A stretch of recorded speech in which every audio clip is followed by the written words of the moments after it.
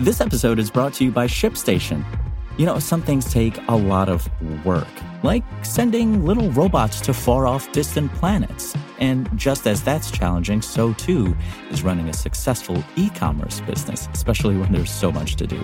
So I want to introduce you all to ShipStation. Now, I love using ShipStation because of its easy-to-use dashboard, which makes managing orders and printing labels a breeze and super smooth. Oh, and the customer service is just out of this world. It's exactly what you need to help grow your business. Sign up for your free 60-day trial at shipstation.com/technews. That's shipstation.com/technews. Mayor Adams has denounced a state bill seeking to ban migrant stay limits. It's Wednesday, February 14th, and this is your New York Daily News. Wednesday's forecast calls for clear skies in New York City with a high near 34 and a low near 23. Before today's top story, New York City's public hospital system would have to scramble to pick up any slack if Manhattan's Mount Sinai Beth Israel Medical Center moves ahead with a plan to shut down this summer, Mayor Adams warned Monday. Beth Israel, a 799-bed private hospital on the corner of First Avenue and East 16th Street that first opened in 1889, filed notice last year that it plans to close permanently this July. That has led to an outcry from community leaders in downtown Manhattan who say the closure would deprive them of a critical local healthcare resource.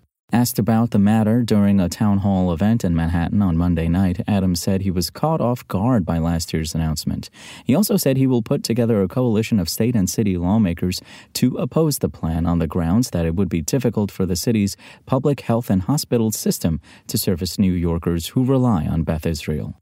Meanwhile, New York City public schools faced a host of technical issues with remote learning Tuesday morning after the nation's largest school system pivoted online during the most significant snowfall in recent years. The problem appeared to impact the attendance application and other internal systems that require authentication through a third-party vendor, preventing thousands of families from accessing virtual classrooms. An internal email obtained by the Daily News showed the outage began at 8:03 a.m., only minutes after teachers and families began trickling into online classes. An hour and a half later, the school system said on social media that IBM added capacity and improvements were rolling out. Hundreds of thousands of students and teachers had successfully logged on by the afternoon, according to the chancellor. But for some families, the damage was done. Hours were lost, and parents did what they needed to get through the day. Find these stories and more right now at nydailynews.com. Mayor Adams pushed back Tuesday on new state legislation that seeks to outlaw the 30 and 60-day limits his administration has put on migrants staying in New York City shelters, saying his policies constitute a successful humanitarian response.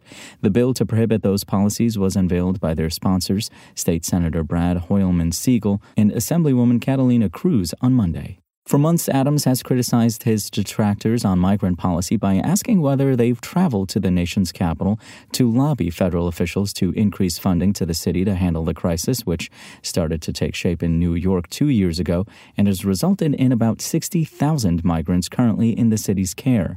Some of the elected officials Adams has criticized have, in fact, traveled to Washington, D.C. to lobby on the issue.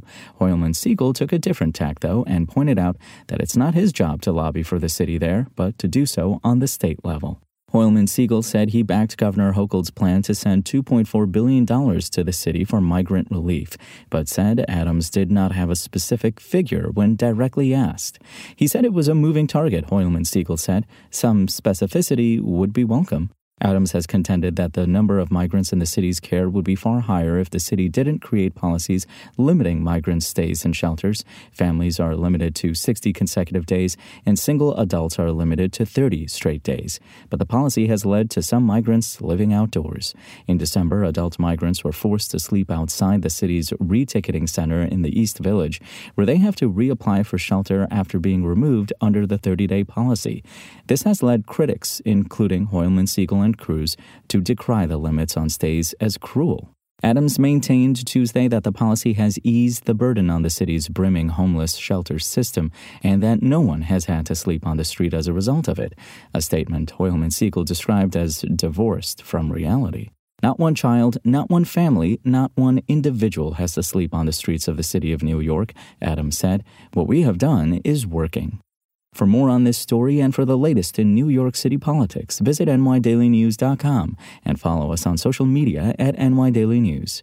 Thanks for listening. My name is Imran Sheikh.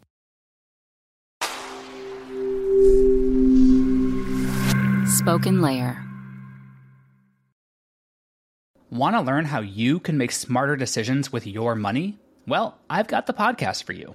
I'm Sean Piles, and I host NerdWallet's Smart Money Podcast. Our show features our team of nerds, personal finance experts in credit cards, banking, investing, and more. And they'll help you make the most of your money while cutting through the clutter and misinformation in today's world of personal finance. You'll get clarity on strategies to help you build your wealth, invest wisely, shop for financial products, and plan for major life events. Listen to NerdWallet's Smart Money Podcast wherever you get your podcasts.